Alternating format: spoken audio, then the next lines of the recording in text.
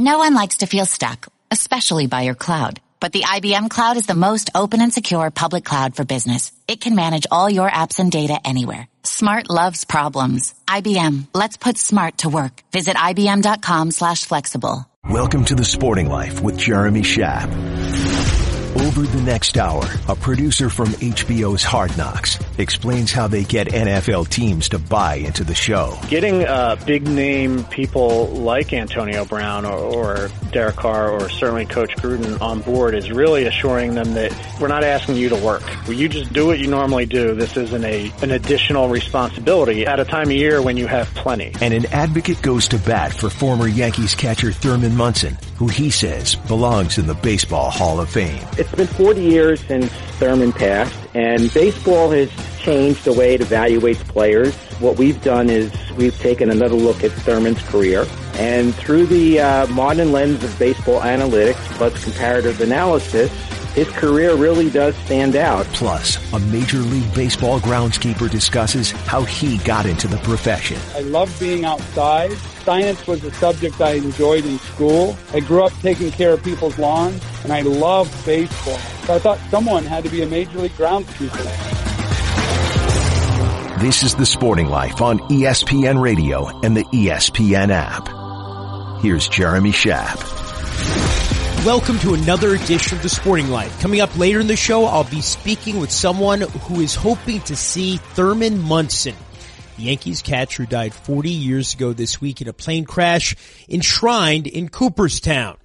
But first, we're joined by our own Sam Borden, who's been spending time with Christian Pulisic, the 20-year-old wonder boy of American men's soccer, who is now joining the English Premier League team Chelsea. There's a story coming up Sunday morning on E60 and a story as well at ESPN.com.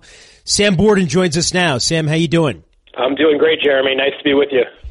Thank you for joining us. You spent a lot of time with Christian Pulisic, and the last time most mainstream American sports fans were paying any attention to the men's national team, they were being humiliated, if that's the right word, by Trinidad and Tobago in 2017, which prevented them from playing in the World Cup in Russia in 2018.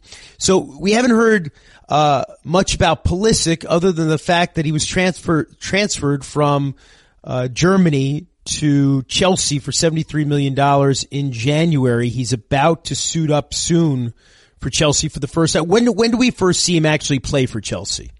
Well, first of all, let me say that I think humiliated is absolutely the right term for how we saw Christian Pulisic and the U.S. national team last. That was a very rough finish to the end of World Cup qualifying. I think it was, a total nightmare, really, for both the Soccer Federation and fans here that they missed out on the World Cup. And it was a big deal for Christian. There aren't that many opportunities for American soccer players generally to really shine on the global stage, and the World Cup is one of those rare opportunities.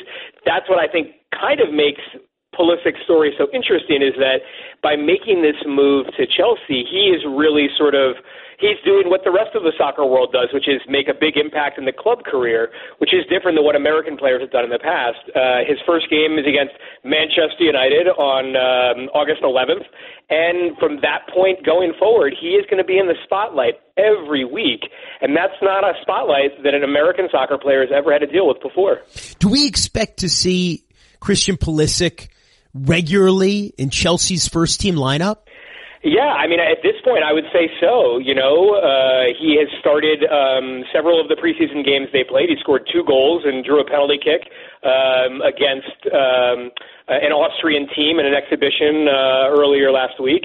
And he's been featured. I mean, Chelsea is dealing with a transfer ban. They're not allowed to sign any more new players for another year because they broke some rules in terms of the transfer market, and this was their penalty.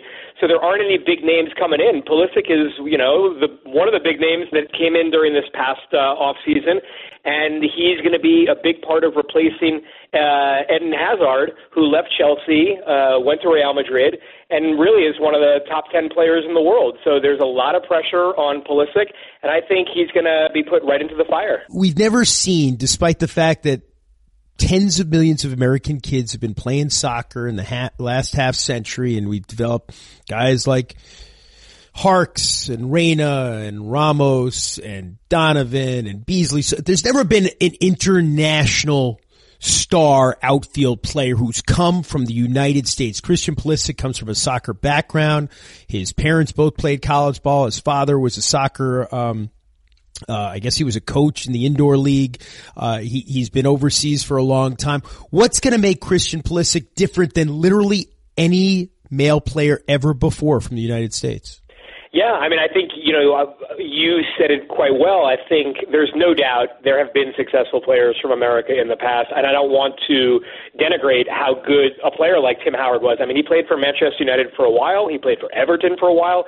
He's, probably the best goalkeeper that we've had in U.S. soccer history, and he succeeded in that Premier League for a long time. But it is different when you're the guy in the middle of the field. You're the guy with the ball. You're the guy who is expected to create goals and score goals as well.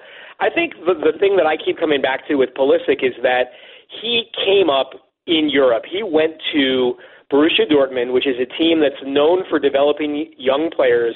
As their youth director said to me when I was over there interviewing him, we don't buy stars, we make stars. And that is exactly what Dortmund is known for, and that's exactly what Pulisic went through. He came of age in the Dortmund Academy, and I think to be able to come through that and now come out the other side and still be able to handle the pressure, be able to have grown your game to the point that a team like Chelsea wants to give you, a big salary and pay $73 million to get you, I think that differentiates him pretty significantly from guys like Donovan or Dempsey, who did have some success in England, but developed more in America. When Donovan went to Germany, he didn't have nearly the success that Pulisic had with Dortmund. Not even close. Again, we're speaking with Sam Borden about Christian Pulisic, who is the hope for American men's soccer.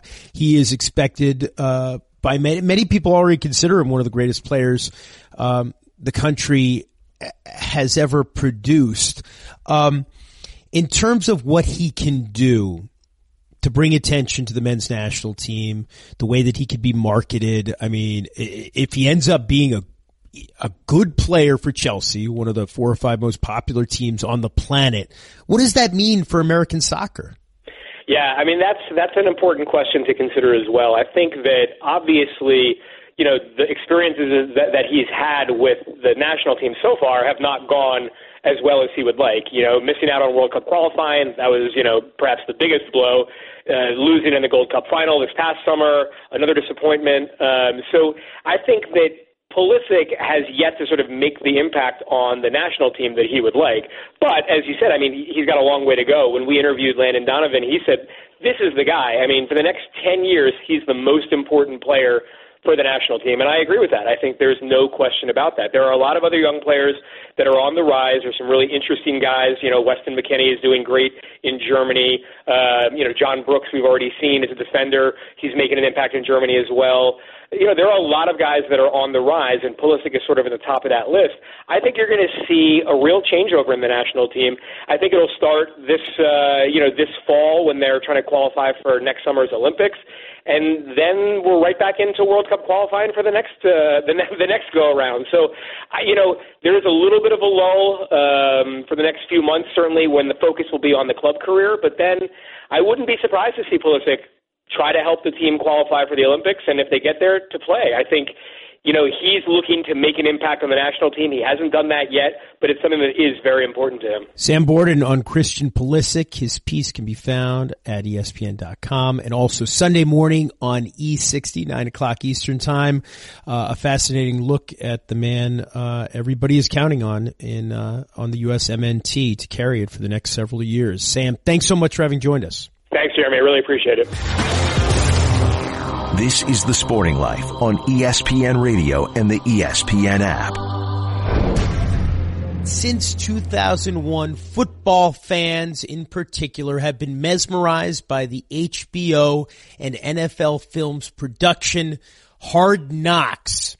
It debuts its 14th season Tuesday night at 10 o'clock Eastern Time. I'm sure it's also 10 o'clock Pacific Time, and we are pleased to be joined by the lead producer on the show, the showrunner, Ken Rogers. Ken, thank you for joining us. Hey, thanks for having me. Ken, what makes Hard Knocks special?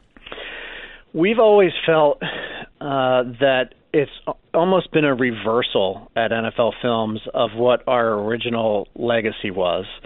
In the 70s, Steve and Ed Sable, who founded the company and really created a lot of what modern sports television is, took regular people who happened to be football players and made them into mythic heroes. You know, they put the orchestral music. They had the slow motion, awesome photography. You know, they put microphones on them so that we could hear these battle cries.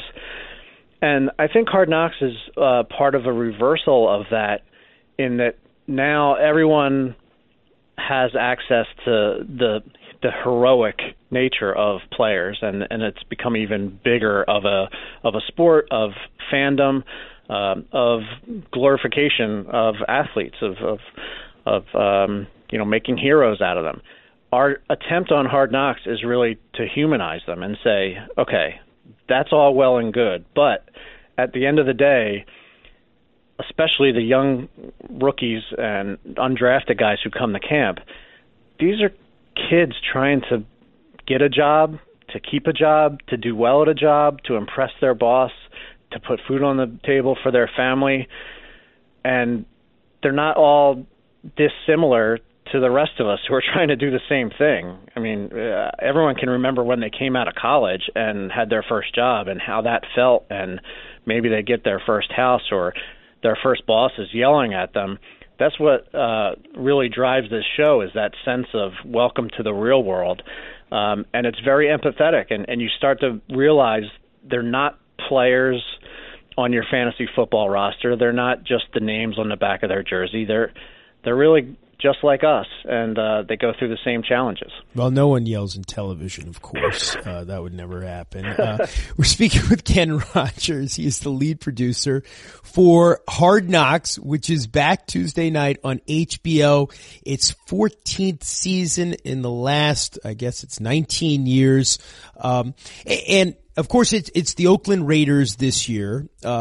Meaning everyone's expecting the John Gruden show. But before we get to Gruden and the Raiders, in all your years working on the show, and you've been there for a while, who do you consider the greatest character of them all? You know, as soon as you said, in all your years on the show, I already had my answer, because no matter what you were asking, it was going to be Rex Ryan. I mean... That's the answer. Right. And it really is because of his really, I guess, his role in the history of the show was at a time when the show was crossing over not just from a TV show, but to be part of the NFL calendar, to be something that fans look forward to regardless of what team they were fans of, as a way to mark the beginning of the season. And the theme music, and I remember that year with Rex, we were an answer on Jeopardy, and we were being spoofed on Jon Stewart, and it was an amazing thing to cross over into popular culture, especially here at NFL Films, where we feel kind of, I don't know, isolated, and we just do our work, and we love making football movies, and we're not really part of Hollywood, till all of a sudden you're an answer on Jeopardy. And it was because of Rex. I mean, the year before we had Chad Johnson, who ranks very high up there in character rankings. Yeah, but, still does. Yeah, I mean, his Child Please was one of those, great lightning rods for the show. And but Rex, maybe it was the market, maybe it was his larger-than-life personality, and I think a great part of it was just his willingness to be who he was. It's really what we always tell everyone, and most everyone gets, which is just be yourself, and you'll come off genuine. You don't have to act for the cameras. That's not what this is about. We're not Hollywood. We're just a documentary film crew who's shooting what's actually happening. Rex was so comfortable with who he was, and had no filter, and really does the same thing in his personal life. So it's not like he was purposely trying to be outlandish. It was just a perfect storm of where the show was in its history, the market, the person. He really crossed us over into, now we hear from people in Hollywood all the time that say a regular phrase in Hollywood pitch meetings is, hey, here's my idea. It's Hard Knocks, but with blank, ... It's just sort of become shorthand for a type of television show, and that has a lot to do with Rex and crossing over not just from a TV show but into part of pop culture. The elevator pitch, the sincerest form of flattery, making the comparison to Hard Knocks. We're speaking with Ken Rogers, who's the lead producer on Hard Knocks, back again Tuesday night on HBO. And, in Gruden and the Raiders and Antonio Brown and Derek Carr, and we could go on. I mean, this seems to be, a match made in heaven between the Raiders and Hard Knocks. How do you have to approach this, in the sense that Gruden's already a kind of star and he's already somebody that people parody and caricaturize? That's right. And so the tact, was sort of opposite, right? It was, we don't want you to be a television star. You're going to be great just being yourself. And that's sort of the trap of someone with so much personality like Coach Gruden is, if they're, at a press conference, if they're reading the phone book, they're going to do it with just some sort of personality that you say, man, this guy's a star. So it was really making sure he knew you don't have to do anything. You don't have to read a prompter. We're not going to ask you to do anything other than what you would be doing if we weren't here, only we're going to be filming it. So that's really what Hard Knocks is all about, is we don't decide who's rooming with who. We don't decide, what drills they do, who gets reps, certainly who makes the team or anything like that. We're just silently standing by watching. So getting big name people like Antonio Brown or Derek Carr or certainly Coach Gruden on board is really assuring them that we're not asking you to work. Well, you just do what you do. You do what you normally do. This isn't an additional responsibility at a time of year when you have plenty. And that really has worked over the years and allowed people, from Coach Bill O'Brien and the Texans, all the way back to Coach Billick and Ray Lewis and Shannon Sharp and Goose back in 2001, to just be themselves. We've been speaking with Ken Rogers. He is the executive producer, the showrunner for Hard Knocks, which is back on HBO Tuesday night at 10 o'clock Eastern Time. Everyone very excited to see our old colleague John Gruden starring on the show, back coaching the Raiders. Ken, thanks so much for having joined us. I hope you enjoy the show and that we can live up to its reputation. Thanks so much. This is The Sporting Life on ESPN Radio and the ESPN app. 40 years ago, on August 2nd, New York Yankees catcher Thurman Munson, who'd been the MVP of the American League in 1976 and one of the most respected and accomplished players in Major League Baseball throughout the decade of the 1970s, died in a plane crash. He was piloting his own plane. He was going home to Canton, Ohio, and he died at the age of 32. 40 years later, there is a movement afoot to see Munson elected to the Baseball Hall of Fame. He's never received very much support. The most support he ever received was in the first year he was on the ballot for the 1981 induction, and he only received about 15% of the vote from the Baseball Writers Association members who were eligible to vote. Larry Schnapf is leading the charge, hoping to see Munson recognized and enshrined in Cooperstown, and Mr. Schnapf joins us now. Larry, thank you for being with us. Thanks a lot, Jeremy. I got to tell you, Larry, I remember August 2nd, 1979 vividly. I was at the time 9 years old. I was a maniacal Yankees fan, and like so many people, I guess especially young people that time, I was devastated by the news. We'll never forget that day. Can't believe it's been 40 years. And You have now, you're an attorney, but you have dedicated yourself to seeing Munson recognized by the Hall of Fame. He hasn't gotten, as I said, very much support. Well, why do you think Thurman Munson deserves to be in the Hall of Fame? Well, I can't speak as to, why he didn't get more votes than he did during his 15 years that he was eligible for the baseball writers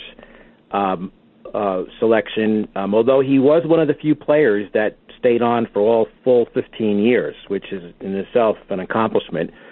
But it's been 40 years since Thurman passed, and baseball has changed the way it evaluates players, and what we've done is we've taken another look at Thurman's career, and through the modern lens of baseball analytics plus comparative analysis, his career really does stand out.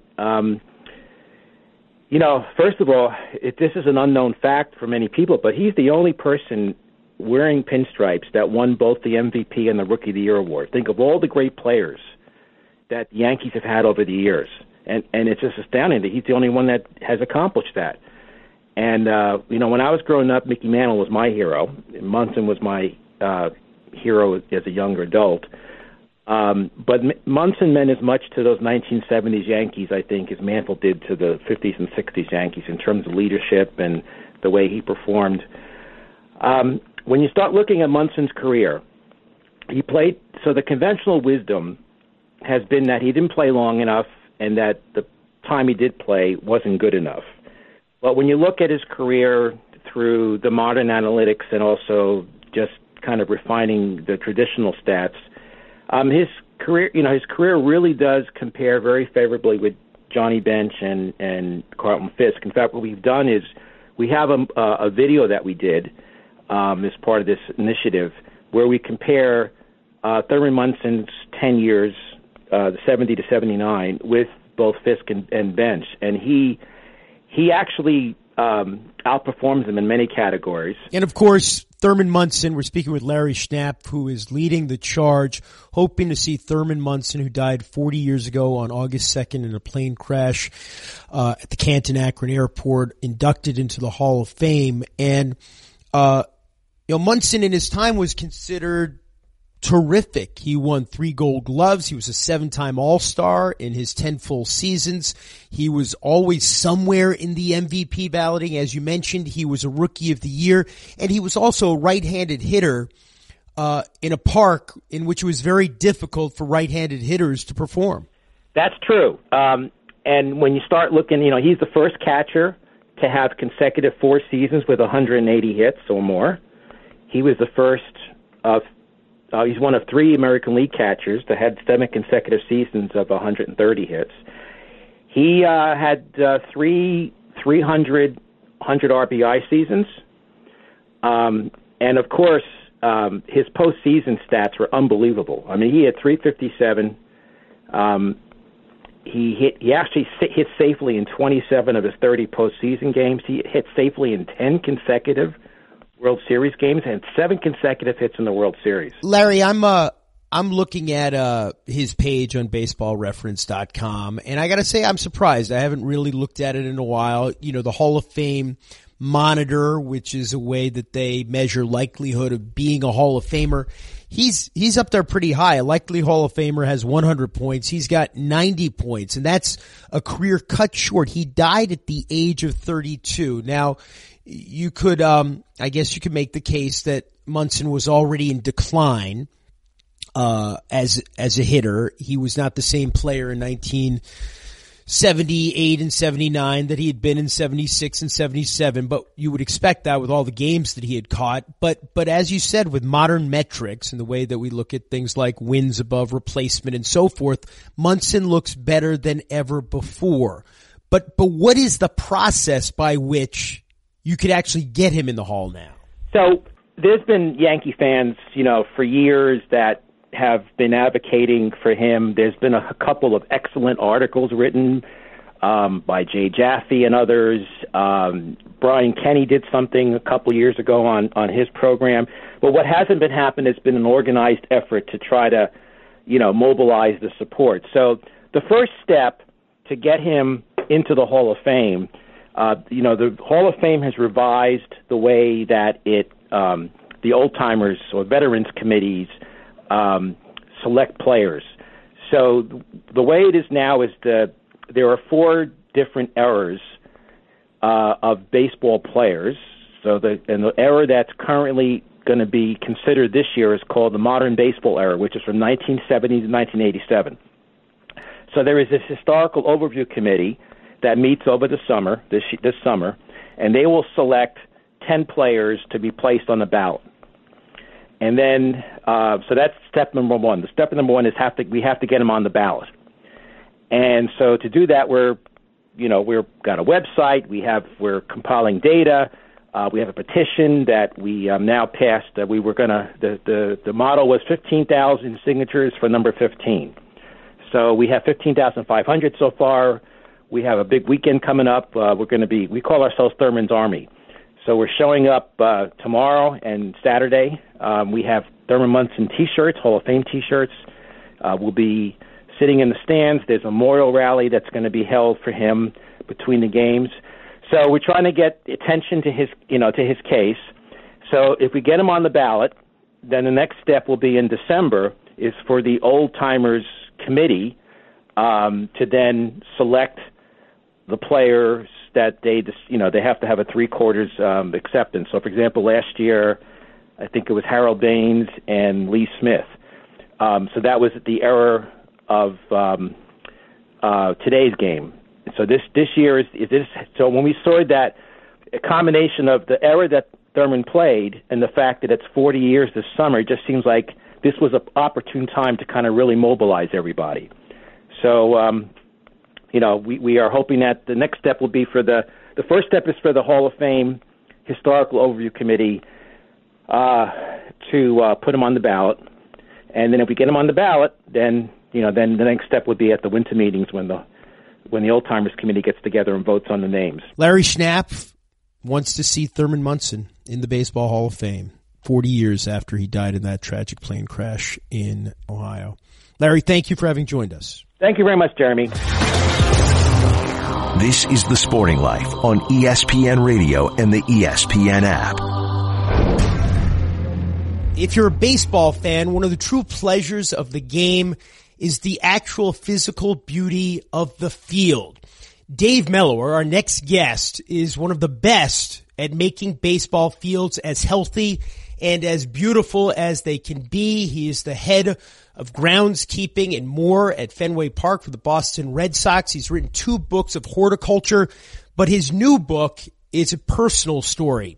It's a story of overcoming post-traumatic stress disorder, and it is titled One Base at a Time, and it is a pleasure to welcome to the show Dave Mellor. Dave, thank you for being with us. Thank you so much for the opportunity to be on your show. Now, Dave, you've also been on E60. We did a story a few years ago, Buster Olney, about your remarkable personal story going back to 1981 when you were a star high school pitcher and you were hit by a car as a pedestrian, a freak accident in McDonald's parking lot. And that changed your life, that moment on July 10th, 1981. Yes, sir. It turned out actually to be one of the luckiest days of my life. At the time, my dream was to make it to the majors as a player. My grandfather played in 1902 in the majors, and my dream was to follow in his footsteps and someday hopefully stand on Fenway Park's mound. And a month after I got out of high school, while walking into a McDonald's restaurant, a car came off the street, hit me, threw me 20 feet in the air. The car kept coming at a higher rate of speed and hit me a second time, pinning my knee against the wall. And I thought not only was my leg crushed, I thought my dreams were crushed. I didn't know what I would do with my life. And my family inspired me to not only not give up, but to find a career that I would love to do, because they said so many people don't like their job. So I brainstormed to think about what I would love. I loved being outside. Science was a subject I enjoyed in school. I grew up taking care of people's lawns, and I loved baseball. So I thought someone had to be a major league groundskeeper. And my brother lived in Milwaukee at the time and told me if I could get a job with the Brewers, I could live with him to save money. So that was 35 years ago. I reached out to the Brewers and kind of just broke them down with many follow-up letters and phone calls, and they gave me an opportunity. When you get to Milwaukee and you eventually are working for the grounds crew there, it's almost unfathomable what happened then, one day at County Stadium. Yes, sir. In October of 1995, we were getting ready to resod the field. All the sod was off the field, and I was out in left field raking around an irrigation head, and I heard a car. I was certainly hyper aware of car noises, and I heard a car, and I thought, that is weird to hear a car inside the stadium. And I turned around, and I saw a car coming from behind the bleachers toward an open double field gate that was behind the left fielder. So I ran to the warning track and put my hands up to motion for the lady to stop. And she stepped on the gas and smiled as big as she could and came right at me and hit me. And I landed in a pile at the base of the outfield wall, and she made a full lap around the track speeding, following the edge of the grass. And as she made the full lap around and saw me laying on the track, she veered toward me, and I thought, oh my gosh, she's going to run me over again. And at the last minute, she swerved to miss me and slammed on the brakes and stopped right beside me, sat up in her car and excessively waved at me and smiled and kept waving, and then sat down, stepped on the gas and peeled out and covered me in track material and went through the gate behind the bleachers. And my heart was racing in my throat. My ears were ringing. But as I gathered my thoughts, I could hear her screaming cuss words. And I pulled myself up against the wall pads and limped out behind the bleachers. And by this time, she was out of her car, screaming at the guard to let her out. And I noticed her car was still running.